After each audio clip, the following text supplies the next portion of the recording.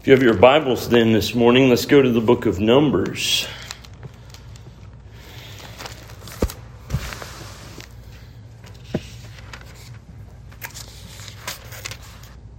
Book of Numbers, chapter 33.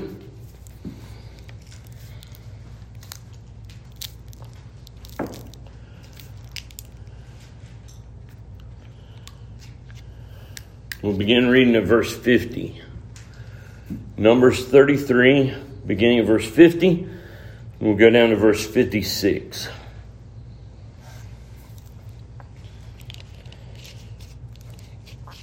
And the Lord spake unto Moses in the plains of Moab by Jordan near Jericho, saying, Speak unto the children of Israel, and say unto them, when ye are passed over Jordan to the land of Canaan, then ye shall drive out all the inhabitants of the land from before you, destroy all their pictures, destroy all their molten images, and quite pluck down all their high places.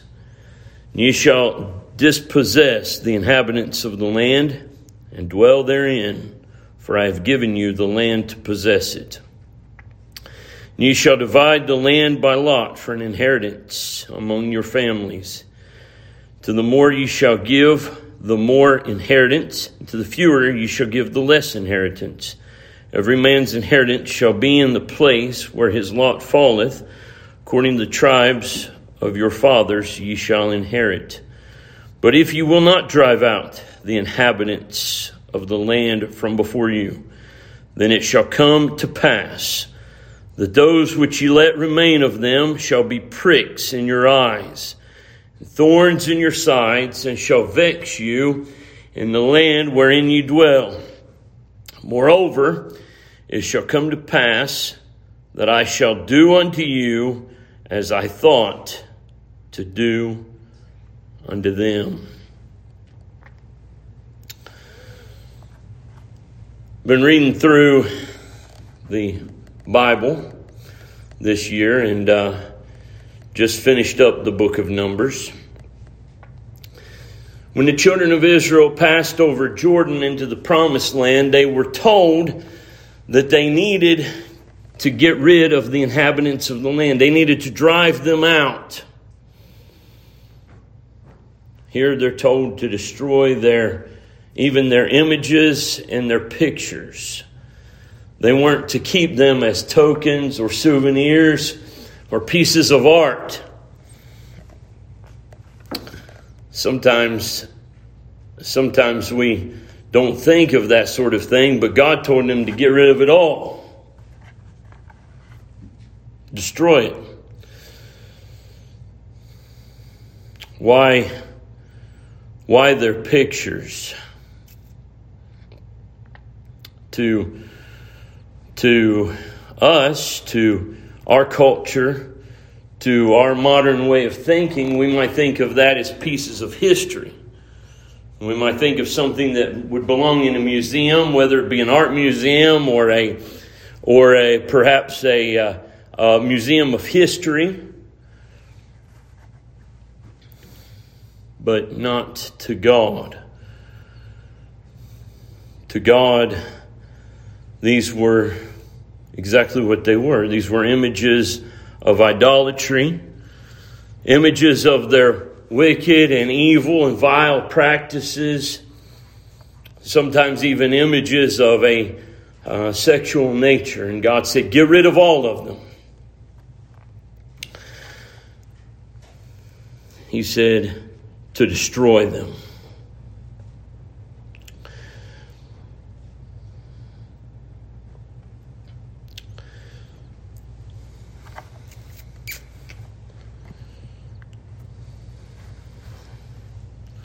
When we think about this sort of thing, and we read through the Old Testament, if you've been reading through the Bible and you know what I'm talking about, you get through Genesis, then Exodus, and then about Leviticus and Numbers, your eyes start getting kind of tired. And you think, what does this have to do with me? Why do I need to read through this? And a lot of people give up their reading of the Bible because of their thinking of how that we're so far removed from these people. But the reality is that we're not. We're not that far removed from these people. In fact, if you go over to the book of 1 Peter,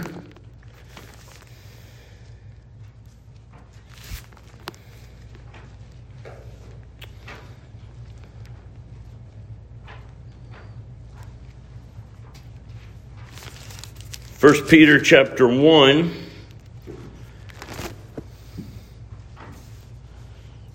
verses 13 through 16. In 1 Peter chapter 1, verses 13 through 16, he says, "Wherefore gird up the loins of your mind, be sober, and hope to the end for the grace that is to be brought unto you at the revelation of Jesus Christ, as obedient children, not fashioning yourselves according to the former lusts in your ignorance, but as he which hath called you is holy, so be ye holy in all manner of conversation. Because it is written, Be ye holy, for I am holy." Peter, as he wrote this, he's quoting from the Old Testament, and he tells the New Testament saints, God is still holy. God is still demanding that we be holy. We aren't so far removed from the children of Israel. And just like the people of Israel of old, you and I, we are in a land that is surrounded by idolatry, evilness, and wickedness. And yes, even wicked pictures and evil pictures.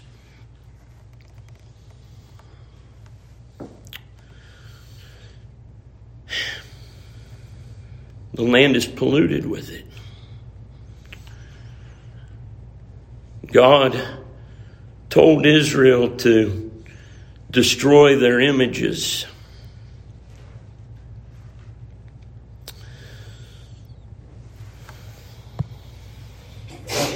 Just the other day, the 8th of March to be exact, in Florida, Governor Ron DeSantis had a news conference. The news conference was called something to the effect of exposing the book ban hoax. And in that news conference, there was a video which showed images of books that had been pulled from elementary school libraries. Brothers and sisters, the images were so graphic, so terrible, that the news stations which were airing the news conference stopped the feed.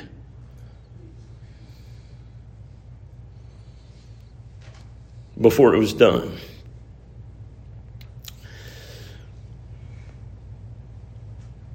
If it's not appropriate for television, for primetime TV, why in the world, how in the world was it appropriate enough to end up in school libraries? But it was. And I thank God for men like Governor DeSantis, who was there, and the Florida government trying to put a stop to that sort of awful behavior that was going on in the public school system. But let me just say this. If it was happening in Florida, it's happening in Georgia. It's happening in Kentucky. It's happening in Ohio. It's happening in Idaho. It's not just California and New York. This filth is spread across the land. And it's a good thing. It's a good thing that there's good governors who expose this kind of filth and take a stand against it. But where are the preachers?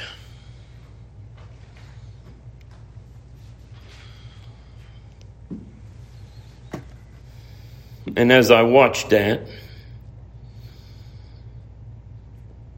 I watched it on the internet. So I don't have cable TV, so I got to see it all. It was nasty. But I watched it, and I heard his speech, and I heard the speech of some others within the Florida government.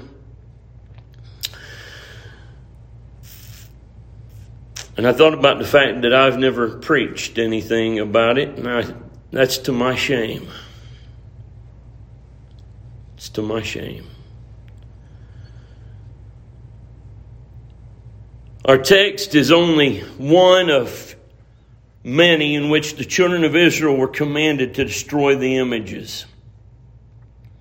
The fact is that Satan is hard at work to get into the hearts and minds of the young people and to destroy them. But not to mention the young people, the middle-aged,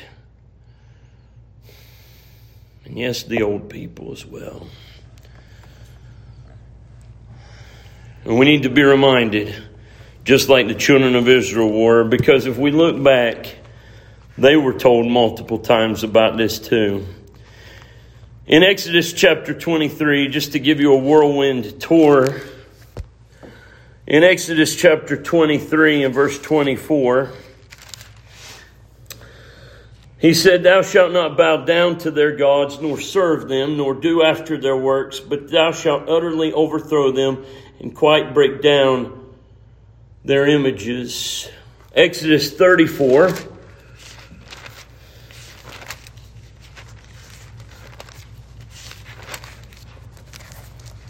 Exodus 34 verses 12 through 17. It says, "Take heed to thyself, lest thou make a covenant with the inhabitants of the land whither thou goest, lest it be for a snare in the midst of thee. But ye shall destroy their altars, break their images, and cut down their groves. For thou shalt worship no other God. For the Lord, whose name is jealous, is a jealous God. Lest thou make a covenant with the inhabitants of the land, they go whoring after their gods, and do sacrifice unto their gods. And one call thee, thou eat of his sacrifice. Now take of their daughters unto thy sons, and their daughters go whoring after their gods, and make thy sons go whoring after their gods. Thou shalt make thee no molten gods." Deuteronomy chapter 7. Deuteronomy 7.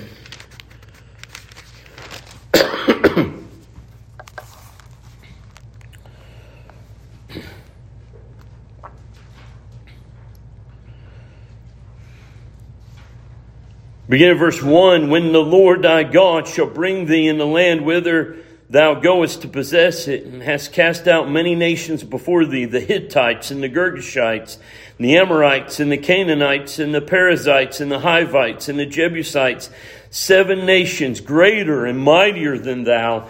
When the Lord thy God shall deliver them before thee, thou shalt smite them and utterly destroy them. Thou shalt make no covenant with them, nor show mercy unto them. Neither shalt thou make marriages with them. Thy daughter thou shalt not give unto his son, nor his daughter shalt thou take unto thy son, for they will turn away thy son from following me, that they may serve other gods. So will the anger of the Lord be kindled against you, and destroy thee suddenly. But thus shall ye deal with them. Ye shall destroy their altars, and break down their images, and cut down their groves, and burn their graven images with fire." Verses 25 through 26. "The graven images of their gods shall ye burn with fire. Thou shalt not desire the silver or gold that is in them, nor take it unto thee, lest thou be snared therein, for it is an abomination to the Lord thy God. Neither shalt thou bring an abomination into thine house, lest thou be a cursed thing like it. But thou shalt utterly detest it. Thou shalt utterly abhor it, for it is a cursed thing. God says, don't bring it into your house. And you say, well, I don't bring anything of an idol in. But let me tell you, when we look at the pagan nations of the past, we know that sexual perversion and worshiping of other gods was very, very closely knit. God says, don't bring those things in. Chapter 12, verses 30 to 31. Are they not on the other side Jordan? Chapter 12, verses 30 to 31. Take heed to thyself, that thou be not snared by following them, after that they be destroyed from before thee, and that thou inquire not after their gods, saying, how did these nations serve their gods? Even so will I do likewise. Thou shalt not do so unto the Lord thy God, for every abomination to the Lord which he hateth have they done unto their gods, for even their sons and their daughters have burnt in the fire to their gods. What things soever I command you, observe to do it. Thou shalt not add thereto, nor diminish from it. Do not be snared to follow after the inhabitants. Don't follow the ways of the world, God says. And then in chapter 20 of Deuteronomy,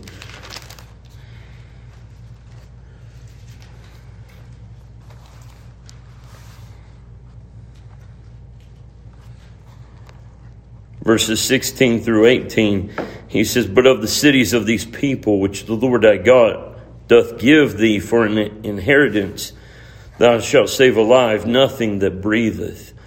Thou shalt utterly destroy them, namely the Hittites and the Amorites, the Canaanites and the Perizzites, the Hivites and the Jebusites. So the Lord thy God hath commanded thee, that they teach you not to do after all their abominations, which they have done unto their gods. So should ye sin against the Lord your God. God says, be careful. Watch out. Take heed to yourself that you don't learn the ways of the heathen that have been here.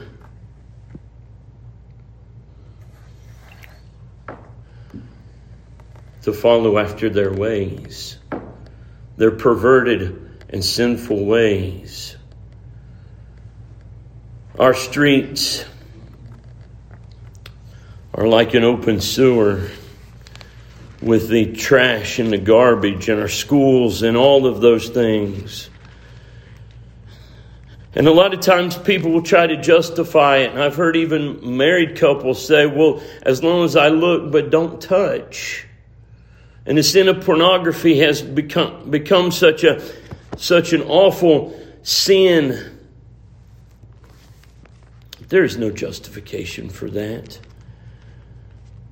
Even going back to the Ten Commandments in Exodus chapter 20.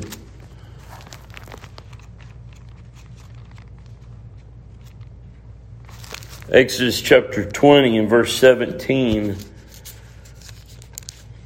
The 10th commandment. The Word of God says, thou shalt not covet thy neighbor's house. Thou shalt not covet thy neighbor's wife, nor his manservant, nor his maidservant, nor his ox, nor his ass, nor anything that is thy neighbor's. Sometimes you'll hear people come along, even some Christian folks, and they'll say, well, that's under the old covenant. And we're in the New Testament times, and the old, the Ten Commandments don't apply to us anymore. Oh, really? Oh, really? What did Jesus say? What did Jesus say when he came on the scene? I ask you, dear antinomian friend, because in Matthew chapter 5 at the Sermon on the Mount, Look at what Jesus said. In Matthew chapter 5,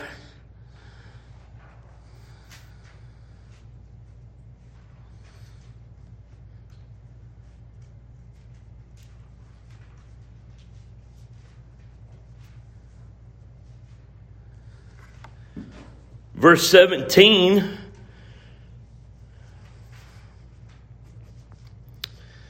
verses 17 through 20, he says, "Think not that I am come to destroy the law or the prophets. I am not come to destroy, but to fulfill. For verily I say unto you, till heaven and earth pass, one jot or one tittle shall in no wise pass from the law, till all be fulfilled. Whosoever therefore shall break one of these least commandments, and shall teach men so, he shall be called the least in the kingdom of heaven. But whosoever shall do and teach them, the same shall be called great in the kingdom of heaven. For I say unto you, that except your righteousness shall exceed the righteousness of the scribes and Pharisees, ye shall in no wise enter into the kingdom of heaven." So if you ever hear a sharp-tongued, slick preacher tell you that the Ten Commandments don't apply anymore, run as far away from him as what you can. He's lying to you. Jesus said so. And furthermore, in this same sermon that Jesus preached, he goes on to say some things. And if you skip on down, verses 27 through 30, he says, "Ye have heard that it was said by them of old time, Thou shalt not commit adultery. But I say unto you, that whosoever looketh on a woman to lust after her hath committed adultery with her already in his heart. And if thy right eye offend thee, pluck it out, and cast it from thee. For it is profitable for thee that one of thy members should perish, not that thy whole body should be cast into hell. If thy right hand offend thee, cut it off, cast it from thee. For it is profitable for thee that one of thy members should perish, not that thy whole body should be cast into hell." God sets us up to a higher standard. And beloved, what we find here is, far from putting away the law or doing away with it, Jesus puts us on this higher standard and tells us that lusting is a violation not only of the 10th commandment, but also the 7th. And what we find here is that it is a horrible sin, even if it is a secret sin.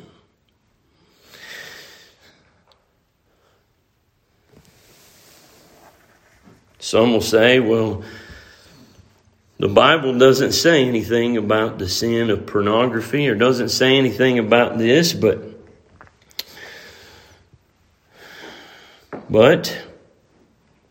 the word is actually a compound of two Greek words. It comes from the Greek word porneia, which is any kind of fornication, sexual immorality, or impurity. In 1 Corinthians 6 and verse 18,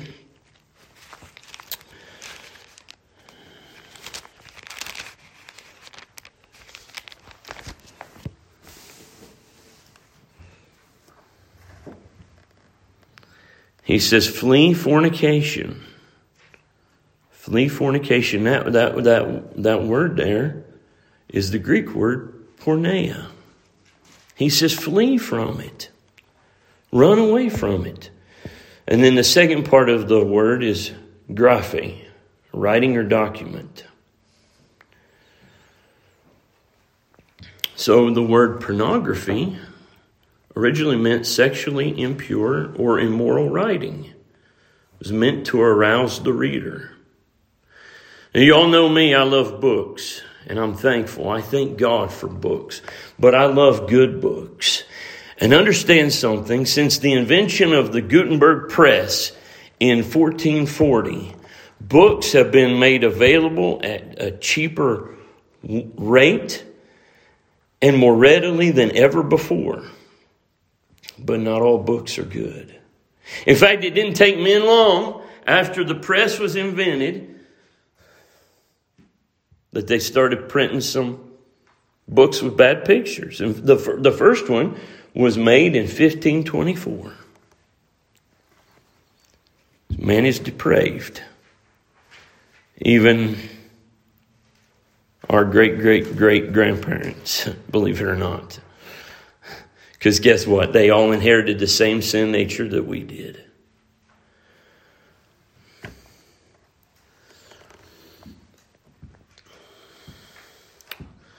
And so they said, wow, we got this great printer, we got this great technology, let's do something horrible with it. And that's what they did. After all, didn't Adam and Eve do something horrible in the Garden of Eden? They had that great garden and the great fellowship with God, and they messed it up. And that's what man does. But it's not just pictures on the printed page, it's words too. All of these, from the dirty magazines that are attractive to men mostly, to the romance novels that women will sometimes spend hours reading, anything of that nature is a sin and needs to be thrown out. But it's not just that, because we've moved on from the Gutenberg press. And now we don't just have books, we've got television. And now we don't just have television, we've got the internet and computers. And now we don't just have computers, we've got tablets, smartphones. Chances are you are probably like me. You've got more devices connected to the internet in your house than what you've got toilets. And let me tell you, if you've got more devices connected to the internet than what you've got toilets, that means if you're not careful, you've got more filth coming into your house than what you've got going out. Because it comes in so easy. So easy.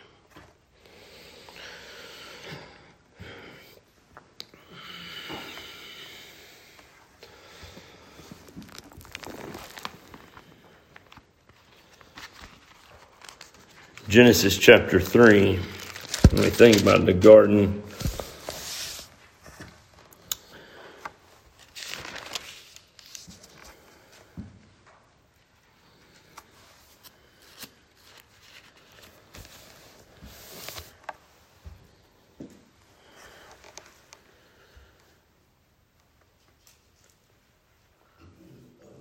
when the woman saw that the tree was good for food, that it was pleasant to the eyes, and a tree to be desired to make one wise, she took of the fruit thereof and did eat, and gave also unto her husband with her, and he did eat.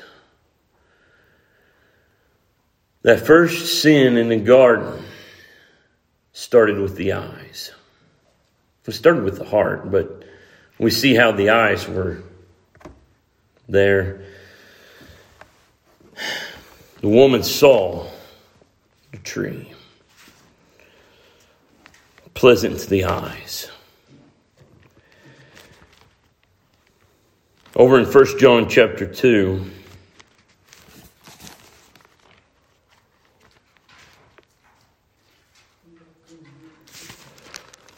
First John chapter 2.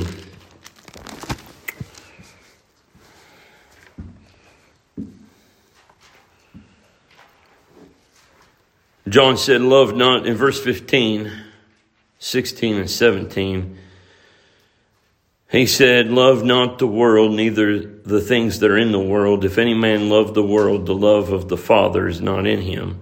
For all that is in the world, the lust of the flesh, the lust of the eyes, and the pride of life, is not of the Father, but is of the world. The world passeth away, and the lust thereof. But he that doeth the will of God abideth forever. And then in James chapter 1, James chapter 1,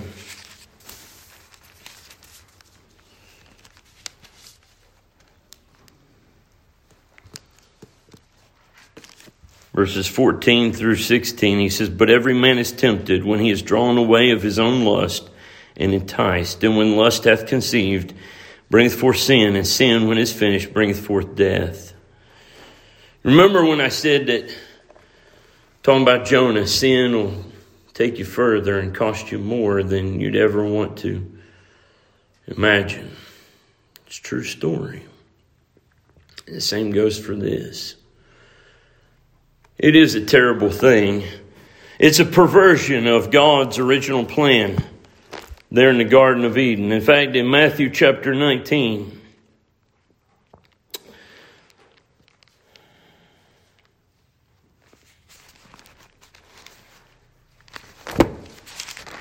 Matthew chapter 19,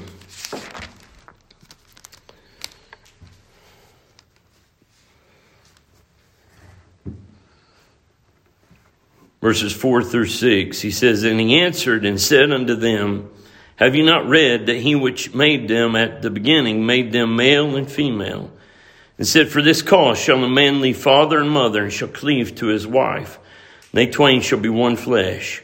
Wherefore they are no more twain, but one flesh. What therefore God hath joined together, let no man put asunder."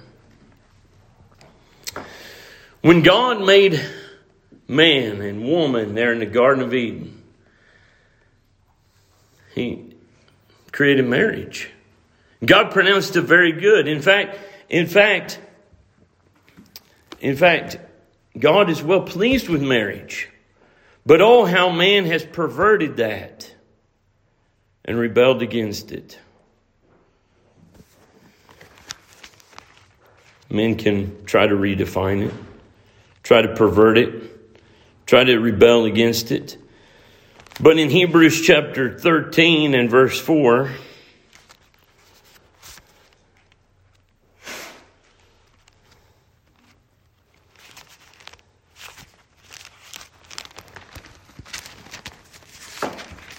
Hebrews chapter 13,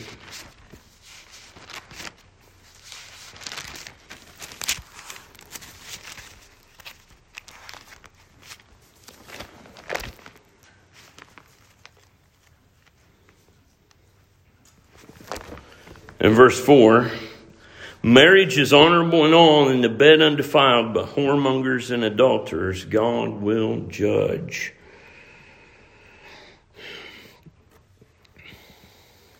God is pleased with the marriage relationship. That's the only way. Not only is it the best way, but that's the only way between a man and a woman. It is a shame when anything else comes in there. When anything else comes between a man and his wife, or a wife and her man. In fact, in 1 Peter chapter 3, 1 Peter chapter 3 and verse 7,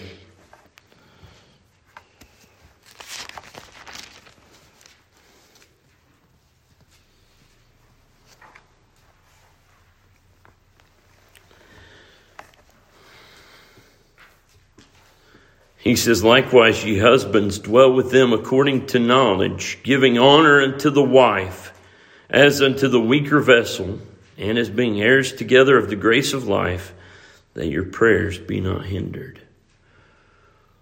Oh, beloved, understand. Sometimes men will try to justify it, say, "Well, I'm not hurting anyone but myself," or "I'm not affecting anyone but myself," and those sorts of things.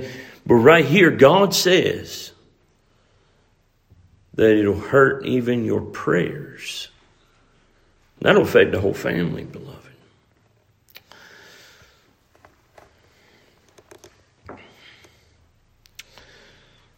In 1 Corinthians chapter 6. 1 Corinthians chapter 6.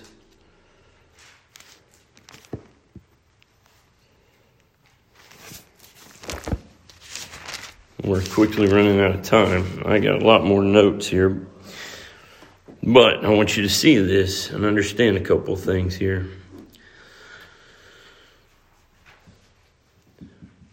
1 Corinthians 6, 18 through 20, he says, flee fornication. Every sin that a man doeth is without the body, but he that committeth fornication sinneth against his own body. What, know ye not that your body is the temple of the Holy Ghost, which is in you, which ye have of God, and ye are not your own, for ye are bought with a price. Therefore glorify God in your body and in your spirit, which are God's. Whatever we do, we're to do to the glory of God. That includes our relationship with our wife. If you're a man, your relationship with your husband, if you're a woman. I don't need to go into any details there, but I'm just saying that's the only kind of sexual relationship that is acceptable. And that's the only way you can give glory to God. Anything outside of that is not to the glory of God and is a sin to Almighty God. He says to flee it. Flee fornication.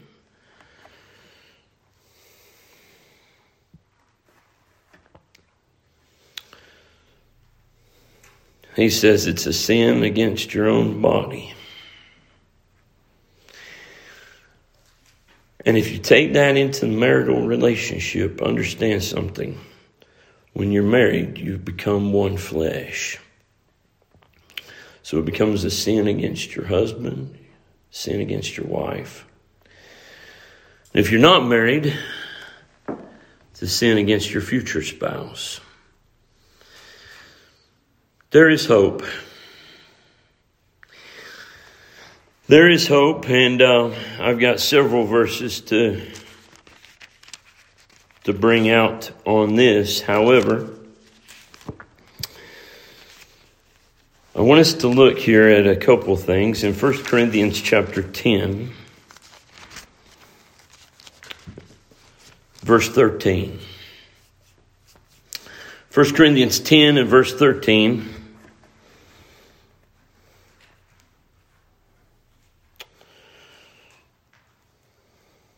After Paul has written down some things here and told the saints there about the Old Testament examples. And he says in verse 12, wherefore let him that thinketh he standeth take heed lest he fall. He says, there hath no temptation taken you, but such as is common to man. But God is faithful, who will not suffer you to be tempted above that you're able, but will with the temptation also make a way to escape, that you may be able to bear it. If you or someone that you know is struggling with this sin, do not take comfort in thinking, quote, everyone does it, but rather rush to the finished work of Jesus Christ. Whether you're saved or not, you need to be there with Jesus. That's where you need to be. God has made a way of escape, but in and of your own self, you'll never make it. But with Jesus, you can. You can. And that's true for any sin. Regardless of what it is, any temptation, whatever comes your way, there is hope. There is a way through Jesus. In Colossians chapter 3,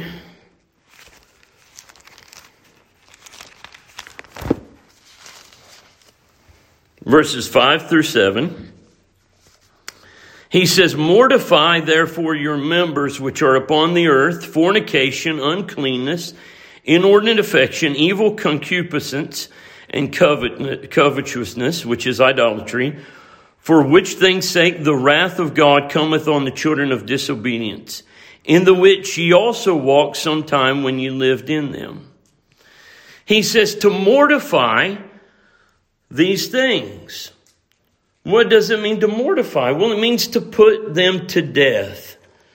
Don't ignore your sin, but being in the daily business of killing your sin. That's what it means. It's a daily struggle. It's a daily struggle. Be about the daily struggle. Be about the daily business of killing your sin. By the way, that word concupiscence means lust or unlawful or irregular desire of sexual pleasure. He says, put it away. Get rid of it. Kill it.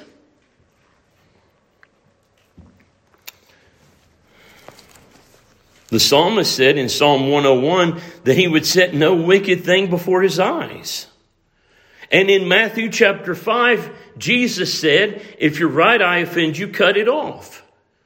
Now, I don't think that to be literal, but what I think that would mean is that if you have a struggle with this sort of thing, it'd be a good idea to cut off the internet, get a flip phone instead of a smartphone. Do what you need to do so you're not got that thing in front of you. 2 Timothy chapter 2.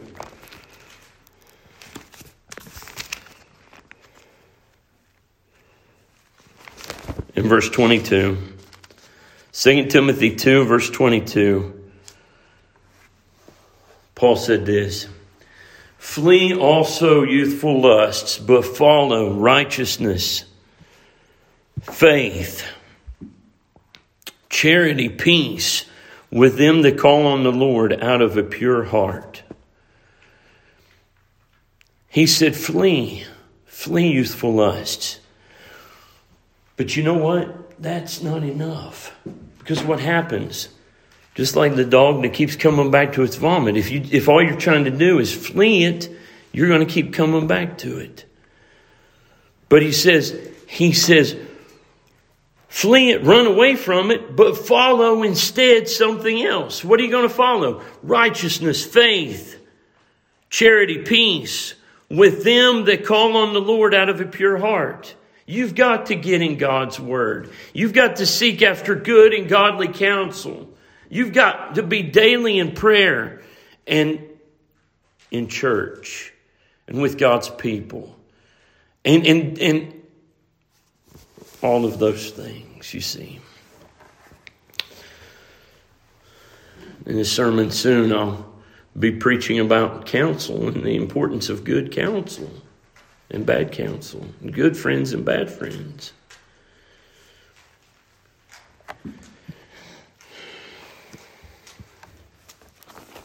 In closing, the psalmist said in Psalm 119,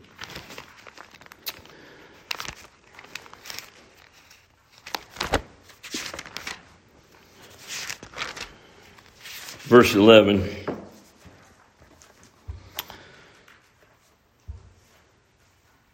verse 10 and 11, the psalmist prayed this. He said, with my whole heart have I sought thee. O let me not wander from thy commandments. Thy word have I hid in mine heart, that I might not sin against thee. It is a sin that has plagued our country for a long time. It's not anything new. And I applaud the governor for what he's doing there in Florida. But he's only got part of it right. So the other part of it is the hope that is to be found in Jesus Christ and his word. May God give courage to preachers and churches everywhere to stand up and to boldly proclaim the word of God and the hope that can be found only in him. May God add the blessing to his word.